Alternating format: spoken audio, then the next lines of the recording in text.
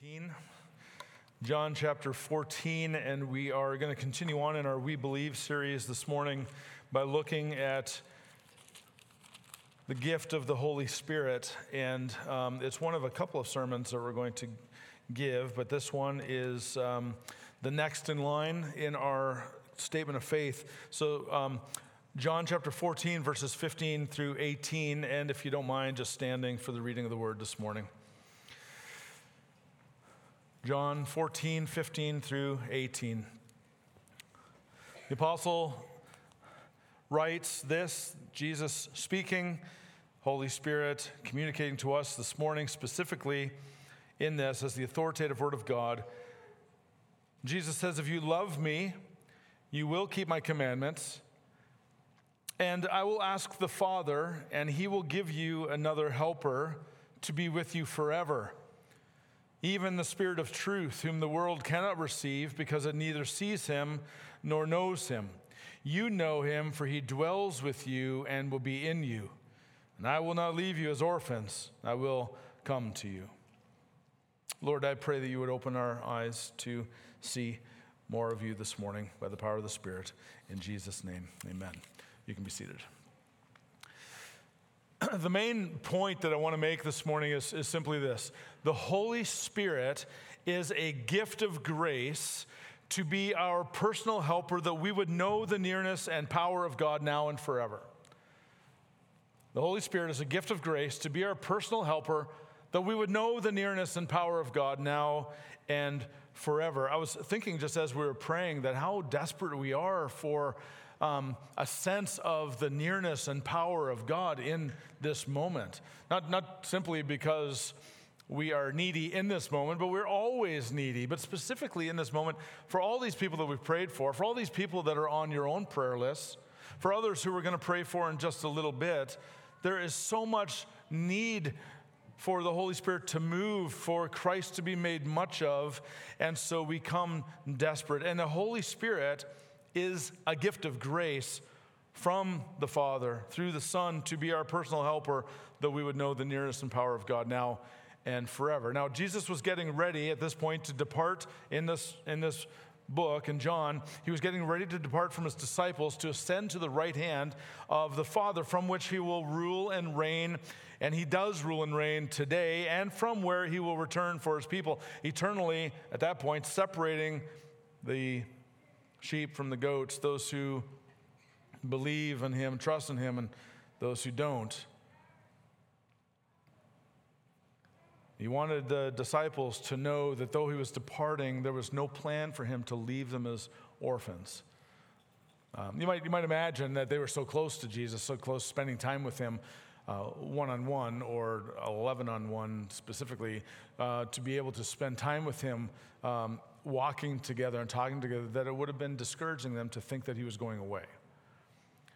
And he, in essence, said, it's better if I go away so that the gift of the Holy Spirit can be sent to reside with us, to strengthen us, to sanctify us, to empower us for ministry, and to keep us until that day Jesus returns. So the Holy Spirit is a gift to us to be our personal helper forever. What is it we believe then about the Spirit? Each of us have beliefs about the Spirit or thoughts about the Spirit, but what is it that Sovereign Grace Church Dayton believes about the Spirit? What is it your pastors believe about the Spirit? What is it, hopefully, what is it that Orthodox Christianity has understood for 2,000 years-ish about the Spirit? What has he done? What does he continue to do? So who is the Spirit? What's he done? And what does he continue to do? Those are the three questions that I want to go after this morning and just talk about those together, and then we will have a little bit of application. Who is the Holy Spirit? First question. Our statement of faith says this: the Holy Spirit is the third person of the Trinity who proceeds eternally from the Father and the Son. He is equal in deity, attributes, and nature with the Father and the Son, and with them is to be worshiped and glorified. So that's who the Spirit is. He is a person. Scripture teaches that the Holy Spirit is a person. He's not a ghost. He's not some sort of mystical appendage that comes out of either the Father or the Son. He is himself a person. the third person of the Trinity, not the least person of the Trinity, but a third person of the Trinity nonetheless, equal in every way. Jesus speaks of the Spirit in a certain way, in a day when pronouns are questioned all around us. It's important for us to know that that the Spirit is not an it or a they or a she, for that matter. The Holy Spirit Jesus speaks of is masculine. And I simply state that not to make some sort of point about masculinity, simply stated because the Bible states it with clarity. Jesus says, the Helper, the Holy Spirit, whom the Father will send in my name, he will teach you all things and bring to your remembrance all that I have said to you. The Holy Spirit has all the qualities of a personal being. He has a mind. He's filled with knowledge. He is the Spirit of wisdom and understanding. He's the Spirit of counsel and might, the Spirit of knowledge and the fear of the Lord. Jesus states in the verse I just read that the Spirit will teach us all things, so he knows all things to be able to teach us all things. Paul states that the Spirit knows the mind of God, and who knows the mind of God but the Spirit of God, God himself. He has emotions. Holy emotions, to be sure, never unleashing in an uncontrolled manner, but real emotions, real feelings nonetheless. We see in Romans that he groans, that he loves. We see in Ephesians that he can be grieved. We can grieve the Holy Spirit truly. It's not just some sort of mystical thing that he grieve him. We read in Acts that the Spirit chooses and plans. He directs his people. He guides his people. He sovereignly gives gifts to the children of God for the common good of the church. The Spirit talks. The Spirit directs. The Spirit testifies. The Spirit can be sinned against, just like you and I can be sinned against, except infinitely so, right? And lied to. He can be tested and he can be insulted. He is relational, this Spirit. He encourages, he strengthens, he teaches. He's a person. And he's a divine person, not the least person of the Trinity. Again, he is equal in deity, attributes, and nature with the Father and the Son. Thomas Torrance says this. He says, the Spirit is not just something divine or something akin to God emanating from him, not some sort of action at a distance or some kind of gift detachable from himself. For in the Holy Spirit, God acts directly upon us himself, and in giving us his Holy Spirit, God gives us nothing less than himself. He's a person, divine, eternal person. Paul states emphatically that we are the temple of God. Why? Because the Spirit of God resides in us. He dwells in us. When Ananias and Sapphira sinned, they didn't just sin against man. They did, as bad as that was, they sinned against the Holy Spirit. They sinned against who? God. The Spirit is omniscient. The Spirit is omnipresent. The Spirit is omnipotent. He's eternal. He's holy. All attributes of God. He is the Spirit of glory, 1 Peter 4:14. He's the Spirit of great grace, Hebrews 10:29. He's the Spirit of life, Romans 8:2. He's the Spirit of truth, John 14:26. And he's the Spirit of wisdom and revelation, Ephesians 1:17. See, the Holy Spirit is not just a mystical power. The Holy Spirit is God, the third person of the Trinity. Now, we might ask, okay, fine, why is that important? Well, first, it's of highest importance because it has to do with appropriate worship. We exist to glorify God, right? And that includes the Spirit. If the Holy Spirit is a divine person alongside the Father and the Son, then he deserves to be worshiped alongside the Father and the Son. If we treat him as just an impersonal force or some sort of power sent from the Father or something like that, we would be robbing him of his glory, of what is due him. We won't be treating him with adoration and honor and respect and glory and majesty that a divine person is worthy of. So we worship God the Father, as the song we just sang said. Praise the Father, praise the Son, praise the Spirit, 3 in 1. Second, it's of highest importance simply for practical reasons. From the Spirit comes the power to do all that God calls his followers to do in this world. There is a pursuit of the Holy Spirit that is necessary and right, but if we're not careful, we may inadvertently pursue the Spirit as some sort of power or thing to utilize by way of taking his personhood away and just seeing him as a power. As like the power of God that I need more of, which is true. We want more of the Spirit. But there is the reality, really, that we are called to yield to him as God. Rather than just trying to attain some sort of power from the Spirit, we yield to him as the third person of the Trinity. I think often in my own pursuit, in my own communication of pursuing the Spirit, of wanting more of the Spirit in my life, I don't think that I believe this, but I think inadvertently highlight this desire for more of the Spirit without the yielding to the Spirit as a primary thing. So yielding to the Spirit is a promise of being empowered by the Spirit when we yield to him. When we yield to him as God, he would fill us.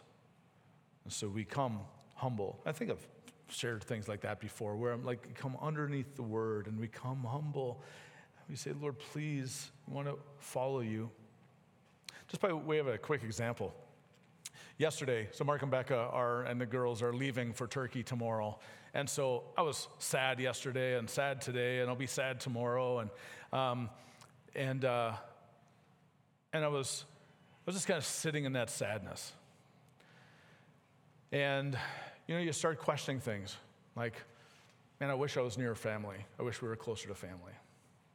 Wish I could be like right there with them or with Gracie and Josiah down in Louisville. And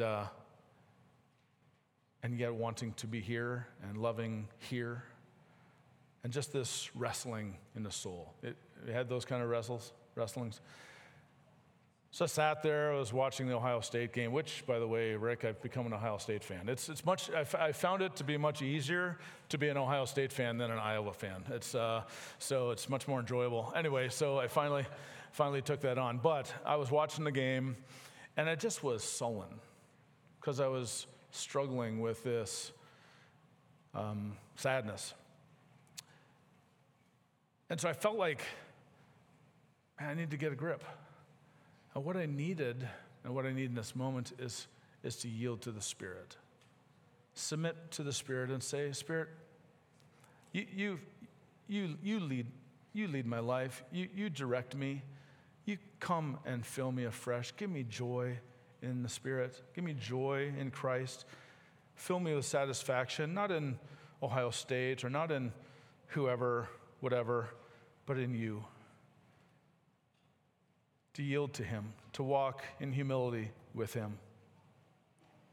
He's the one who comes and takes a hold of us. He's the one who comes and fills us. He's the one who glorifies Jesus through us as he wills.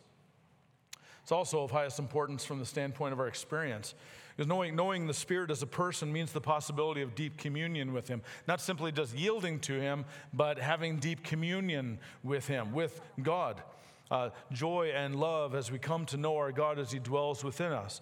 God doesn't come to us through a lesser, impersonal kind of intermediary. He does not speak to us at a distance and relate to us from far away. Instead, Father and Son send the Spirit, another advocate, a friend, a helper who comes to inhabit us, not just be around us, but to inhabit us and bring us into the very life of God through union with Christ.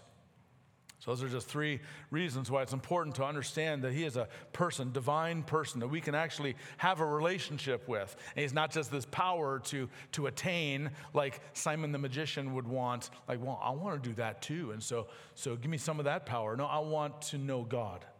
I want to rest in God. I want to love God, the Father, God, the Son, and God, the Holy Spirit. Okay, second point. What has he done? What has the Spirit done? The Holy Spirit has accomplished so much, and what he has done is absolutely crazy amazing. He is everywhere and he does everything, and everything he does is absolutely vital. It's so vital. In our statement of faith on page 35, if you have the little booklet, it says this: the Spirit manifests God's active presence in the world, giving life in God's creation and new creation, existing forever with the Father and the Son. The Spirit is the agent of all blessing to God's creatures and makes possible communion with Him. And the statement of faith then goes on to talk about the incredible work of the Spirit in the Old Testament and the New Testament. I shared on this very thing just a few weeks ago on a Wednesday night, and let me summarize this morning. The Holy Spirit, with the Father and the Son, created the entire world, everything we see, everything we don't see. The Holy Spirit carried out the creative word of God and gives life to all things, every tree, every mountain, every river, every beach, every ocean, everything we love about this world. He was involved in creating all the food we love, all the animals and their amazing diversity. You ever seen Planet Earth or something like that? It's just a crazy, amazing, the Spirit involved. And He was involved in creating men and women and giving us life. Every man and woman alive today is here because of the creative word of God carried out by the Spirit. And He also created the sun and the stars and the moon and the entire universe. And that's just the first page of the Bible. Throughout the rest of the Old Testament, the Holy Spirit is routinely present with His people. He is God's presence among His people, guiding them and leading them and protecting them and providing for them and delivering them and speaking to them. He inspired men to write the Old Testament scripture. Our statement of faith says it this way about the manifold work of the Holy Spirit in the Old Testament. The eternal Spirit was present at the beginning of God's creation, carrying out the creative word of God and giving life to all things. In God's work under the Old Covenant, the Spirit was present with God's people to consecrate, deliver, guide, and grant saving faith in the promises of God. He empowered prophets to reveal God's word. He appointed elders to render judgment, raised up judges to bring deliverance, anointed priests and kings as His representatives, and inspired the record of Old Covenant revelation. Through all the institutions and offices of the Old Testament, the Spirit's work pointed to the ultimate revelation of God through His Son, Jesus Christ. There's so much more to be said about that. You can go on Church Center, look at our midweek gathering from a couple of weeks back and listen to more details about that. But we move on from the Old Testament and go to the New Testament. The Holy Spirit continues to do some massively important things. Without the power of the Holy Spirit, Jesus would not have had strength to do what He did as fully man, including dying on the cross. However much the Old Testament saints had of the Spirit of God, Jesus has Him entirely. As the Apostle John speaks of Jesus having the Spirit without measure in John chapter 3, verse 35 specifically. While Jesus, as fully God, never relinquished any of His deity, He did take on the nature of man, fully man, and as such also needed the gift of the Holy Spirit. A theologian named Mark Jones says this. He says, importantly, Christ's humanity, both body and soul, does not get lost in or gobbled up by His divinity. And because of this, Christ's humanity needed the Holy Spirit in order to have communion with God. His prayers to God were never simply the prayers of a man, nor even the prayers of the God-man to the Father, but more specifically, they were the prayers of the Son of God to the Father in the power of the Spirit. The Holy Spirit was Jesus' companion during the entirety of His life as true man. And it's not a surprise as Isaiah prophesies of the Messiah in Isaiah 11. He says this, there shall come forth a shoot from the stump of Jesse. We love this at Christmas time, right? And a branch from his roots shall bear fruit, and the Spirit of the Lord will rest upon him. And the Spirit of wisdom and understanding, the Spirit of counsel and might, the Spirit of knowledge and the fear of the Lord. And his delight shall be in the fear of the Lord. And then Jesus Himself, quoting from Isaiah 61, says this about Himself, the Spirit of the Lord is upon me, because He has anointed me to proclaim good news to the poor. He has sent me to proclaim liberty to the captives and recovering the sight to the blind, to set at liberty those who are oppressed, to proclaim the year of the Lord's favor. So from Jesus' conception in the womb by the Spirit, to His baptism and subsequent temptation in the wilderness, where He was driven by the Spirit and led by the Spirit in the wilderness, in the general ministry of Jesus, including casting demons out by the Spirit of God, Matthew 12:28, to even His death, there was the Holy Spirit active in the life of Jesus. And then on top of that, the Holy Spirit raised Jesus from the dead. And without the resurrection, Paul says in 1 Corinthians 15, our faith is futile and we're to be pitied more than all men. So these things that the Spirit is involved in is that they're absolutely vital. Think about what the Holy Spirit has done, and this that I just spoke of is just a fraction of it. After Jesus ascended, the Spirit of God came down at Pentecost and filled his first disciples and those that came after, including us today, to empower us for ministry, to strengthen and to sanctify and to grow us in ministry. That's a synopsis of what he did. Now, what does he continue to do today? Third point. And we ask this question because some would say that the Spirit doesn't continue to do what he used to do. We're saying here we believe that, yeah, he does. Our statement of faith says it this way.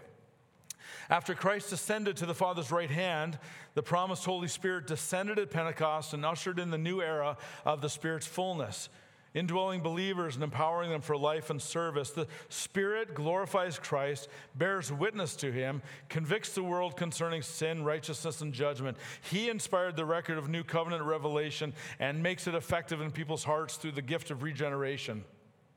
He illuminates God's word to his people. He assures them of God's love, comforts them with his presence, intercedes on their behalf, and sanctifies them in conformity to the image of Christ.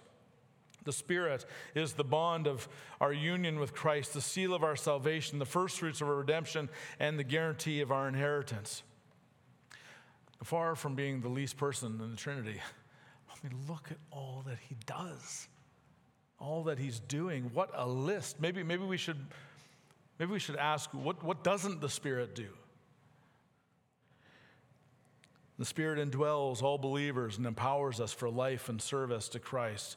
Along with being counted righteous before holy God, everyone who believes in Christ Jesus for the forgiveness of sins and lives unto him by denying themselves and walking in obedience to him as their Lord has not only had their heart regenerated to come alive to Christ, but have been given the gift of the indwelling Spirit and empowering of the Holy Spirit to walk in the newness of life that they've been called to. He opens our eyes to see the glory of Christ and to know the intimate glories of following Christ. Romans 8:15-17 says this, for you did not receive the spirit of slavery to fall back into fear, but you have received the spirit of adoption as sons, by whom we cry, Abba, Father. The Spirit himself bears witness with our spirit that we are children of God. And if children, then heirs, heirs of God, fellow heirs with Christ, provided we suffer with him in order that we may also be glorified with him. But he gives us power for hope as well. That's what the Spirit does. May the God of hope fill you with all joy and peace in believing, so that by the power of the Spirit you may abound in hope. Not just have a little bit of hope, not just wishful thinking. Hope in Christ today, hope in Christ for eternity. Not just a glimmer of hope, but that all who are in Christ and yield to the Spirit in the world would abound in hope. And I cannot help but think of Krishna and Joe Montravati in this moment. Experiencing significant turmoil, potentially end-of-life kind of scenarios. We're all walking dead men and women. But she's in a hospital. Nobody's ready for anybody to go home to be with the Lord, but Krishna and Joe. Krishna in particular, after I spent time with Joe, and she went to sleep, Krishna and I went out and talked, and Krishna's hope in Christ was palpable. I just wanted to give him a big hug because it was like he was oozing hope in Christ. This is what the Spirit does. Spirit reminds him of truth, of hope in Christ, and fills him with a kind of joy that's intermixed with deep sorrow. I want some of that. More of that. And this is what the Spirit does. He gives God's people power for hope. He also gives God's people power for the gospel mission we're called to. Jesus said in Matthew 28, all authority in heaven and earth has been given to me. Go therefore and make disciples of all nations, baptizing them in the name of the Father and the Son and the Holy Spirit, teaching them to observe all that I have commanded you, and behold, I'm with you always, even to the end of the age. And Jesus is with us, certainly. He is ruling and reigning. But as we've considered, the Holy Spirit is the one by which we know the very presence of Christ with us, and the fact that the Holy Spirit is the one whom Jesus promised as a kind of replacement to carry on the teaching and testimony and mission of Jesus that he began. So he says in Acts 1:8, this is Jesus saying, you will receive power when the Holy Spirit comes on you, and you will be my witnesses in Jerusalem, Judea, Samaria, and the ends of the earth. And then Paul says a little bit later in Romans 15, he says, I will not venture to speak of anything except what Christ has accomplished through me to bring the Gentiles to obedience by word and deed, by the power of signs and wonders, by the power of the Spirit of God, so that from Jerusalem and all the way around to Illyricum, I have fulfilled the ministry of the gospel of Christ. He gives us power for the gospel mission we're called to, and we'll consider the power for mission more in a couple of weeks from now. The Holy Spirit also gives power for prayer. Christians are exhorted to be praying at all times in the Spirit with all prayer and supplication. This is how Jesus prayed. He prayed in the Spirit. Mark Jones, again, rightly states, never was a prayer uttered before God from the lips of Christ that did not have the Holy Spirit working powerfully upon his human nature to enable him to speak the words the Father had given him to speak. And in this way, we aim to pray as our Lord prayed in the Spirit. And the Spirit, of course, is conforming us to the image of Christ, Romans 8:29. So he gives us the same power to pray. And we will take time to pray together in just a few moments. Even when we don't necessarily feel power for prayer, which, if you're like me, is, regular. Don't feel the unction to pray, and I just pray the same things or whatever. Listen to this promise. Likewise, the Spirit helps us in our weakness. For we do not know what to pray for as we ought, but the Spirit himself intercedes for us with groanings too deep for words. And he who searches hearts knows what is the mind of the Spirit, because the Spirit intercedes for you and for me according to the will of God. When we don't know what to pray, how often is that? Or when we feel our prayers are just meandering or whatever, Spirit's always praying for us, always interceding for us, and that is significant good news. He gives also power for praise and for preaching and for spreading the message of the kingdom of God. He gives power to overcome sin, to put sin to death, and to put on Christ, to sanctify our motives and actions. This is what the Spirit does. He delivers us from the power and pollution of sin, and he cultivates in us the fruit of love, joy, peace, patience, gentleness, faithfulness, goodness, and self-control in our lives. This is what the Spirit is doing in us. He's working in us, always working, always moving in us. He makes known to us and in us the person and presence of Jesus, that we would know his presence. This is what I pray for Chris and Joe in particular, and Tom and Nancy. I pray that they would know the deep presence of Jesus by the Spirit. He throws a floodlight onto Jesus. Jesus does not stand in the background anywhere, because the Spirit is continually putting him forward for us to see clearer and clearer and clearer. And you want to know the love of Christ that passes, that is wonderful, that is wide and deep and long and high? You want to know him? You want to know his love for you? Spirit's doing that. Spirit's opening your eyes, opening your hearts, continually pointing him. So we sing songs that point to that, and we cling to that, and we say, Spirit, my mind and my heart is dull. Open my eyes to see wonderful things out of your law. Open my eyes to see the beauty of Christ, that my heart would be radically changed. And the Holy Spirit, on top of all of it, is a down payment, per se, for all believers, telling us that the kingdom of God is not just something in the future, although it certainly is, but it has come now in some aspect, and it will one day come to fruit. It's a down payment of that which is going to come. So anything that, like those moments of deep joy, of abiding joy with Christ, just are foretastes of glory to come. And he is our down payment. The Spirit is not a half-hearted down payment. He's not just this little thing that just kind of is nice to kind of latch on to. He is the God Third person of the Trinity, not the least person of the Trinity, the one who opens our eyes to see Christ and to find life in him. What a gift we've been given. He certainly is a helper, like Jesus says in John 14. An advocate, a paraclete, helper, someone to come alongside of us, strengthening and encouraging. The promise of another helper being given to all those who are in Christ Jesus is just that. It's a promise. If you're in Christ, you've been given the Holy Spirit as your helper. Like any relationship, though, we can cultivate that relationship. So here are a few ways that you could cultivate a relationship with the one that I've just been talking about and just skimming the surface about. So get to know the Spirit more and more. As mentioned earlier, the Spirit's a person, divine person to be sure, but a person who can be known more and more. A.W. Tozer says this. He says, "Oh, my friend, we are just beginning. God's personality is so infinitely rich and manifold that it will take 1,000 years of close search and intimate communion to know even the outer edges of the glorious nature of God. When we talk about communion with God and fellowship with the Holy Spirit, we're talking about that which begins now but will grow and increase and mature while life lasts.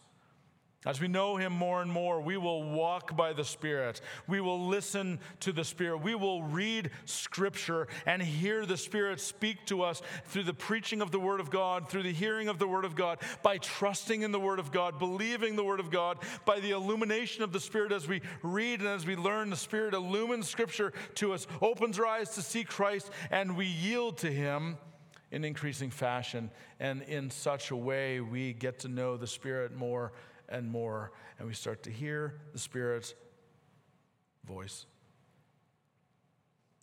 Secondly, be engrossed with and honor Jesus Christ above all.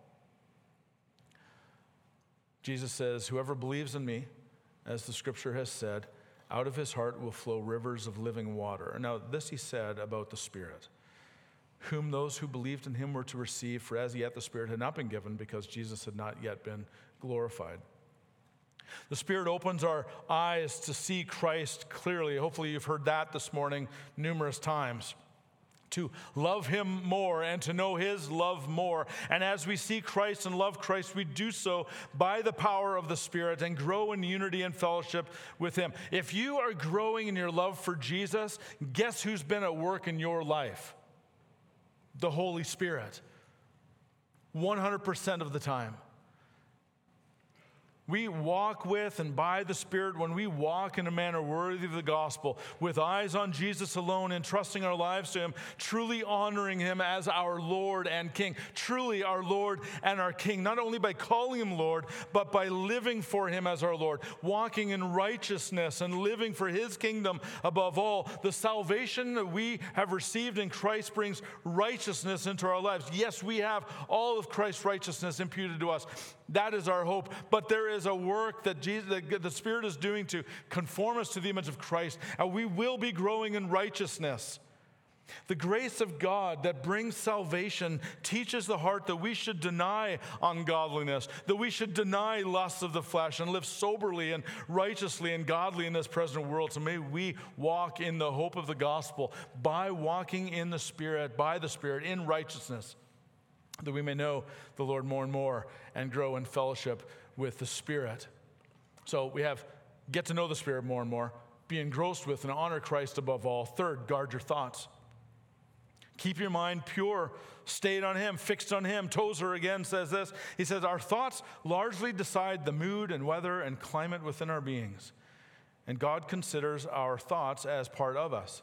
They should be thoughts of peace, thoughts of pity and mercy and kindness, thoughts of charity, thoughts of God and the Son of God. These are pure things, good things, and high things. And if we desire to cultivate fellowship with the Holy Spirit whom we've been given, our minds ought not be a wilderness in which every kind of other thought makes its way into a place of priority.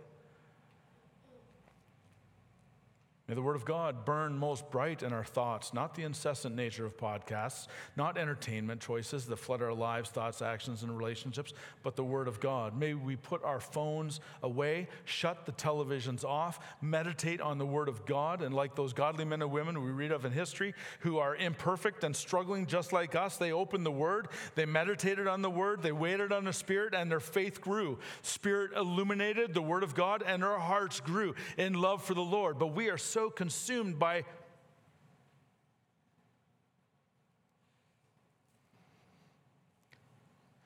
may we be like them who were strengthened, empowered, comforted, and helped amid the dark days in which they also lived. By guarding our thoughts, fixing our gaze on Christ.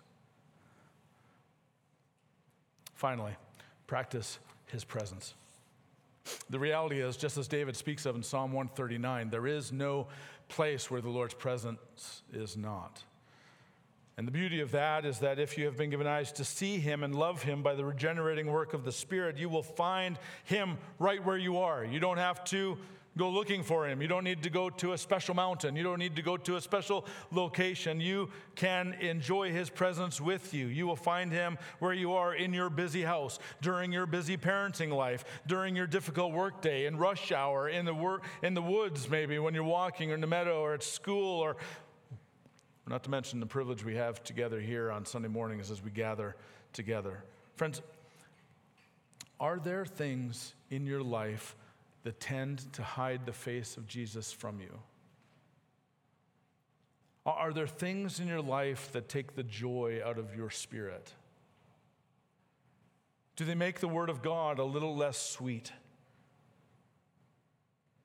Do they make earth more desirable and heaven seem further away? May I exhort you to put those things away, friends. Repent of replacing your first love with something other than Christ Jesus, and know God's forgiveness, and be reacquainted with increasing fellowship with the gift of the Father through the Son, that is, the active presence of God among us, the Holy Spirit. And may rivers of living water gush over and through and all around the mundane, joy-filled, and often difficult and confusing days of your life, and fill you with joy and contentment and rest in God. As you parent, as you go to school, as you deal with sickness, as you deal with dullness,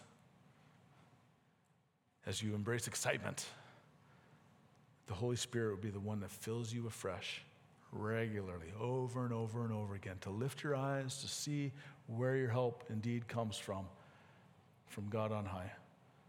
May Christ be glorified in your life today by the power of the Spirit.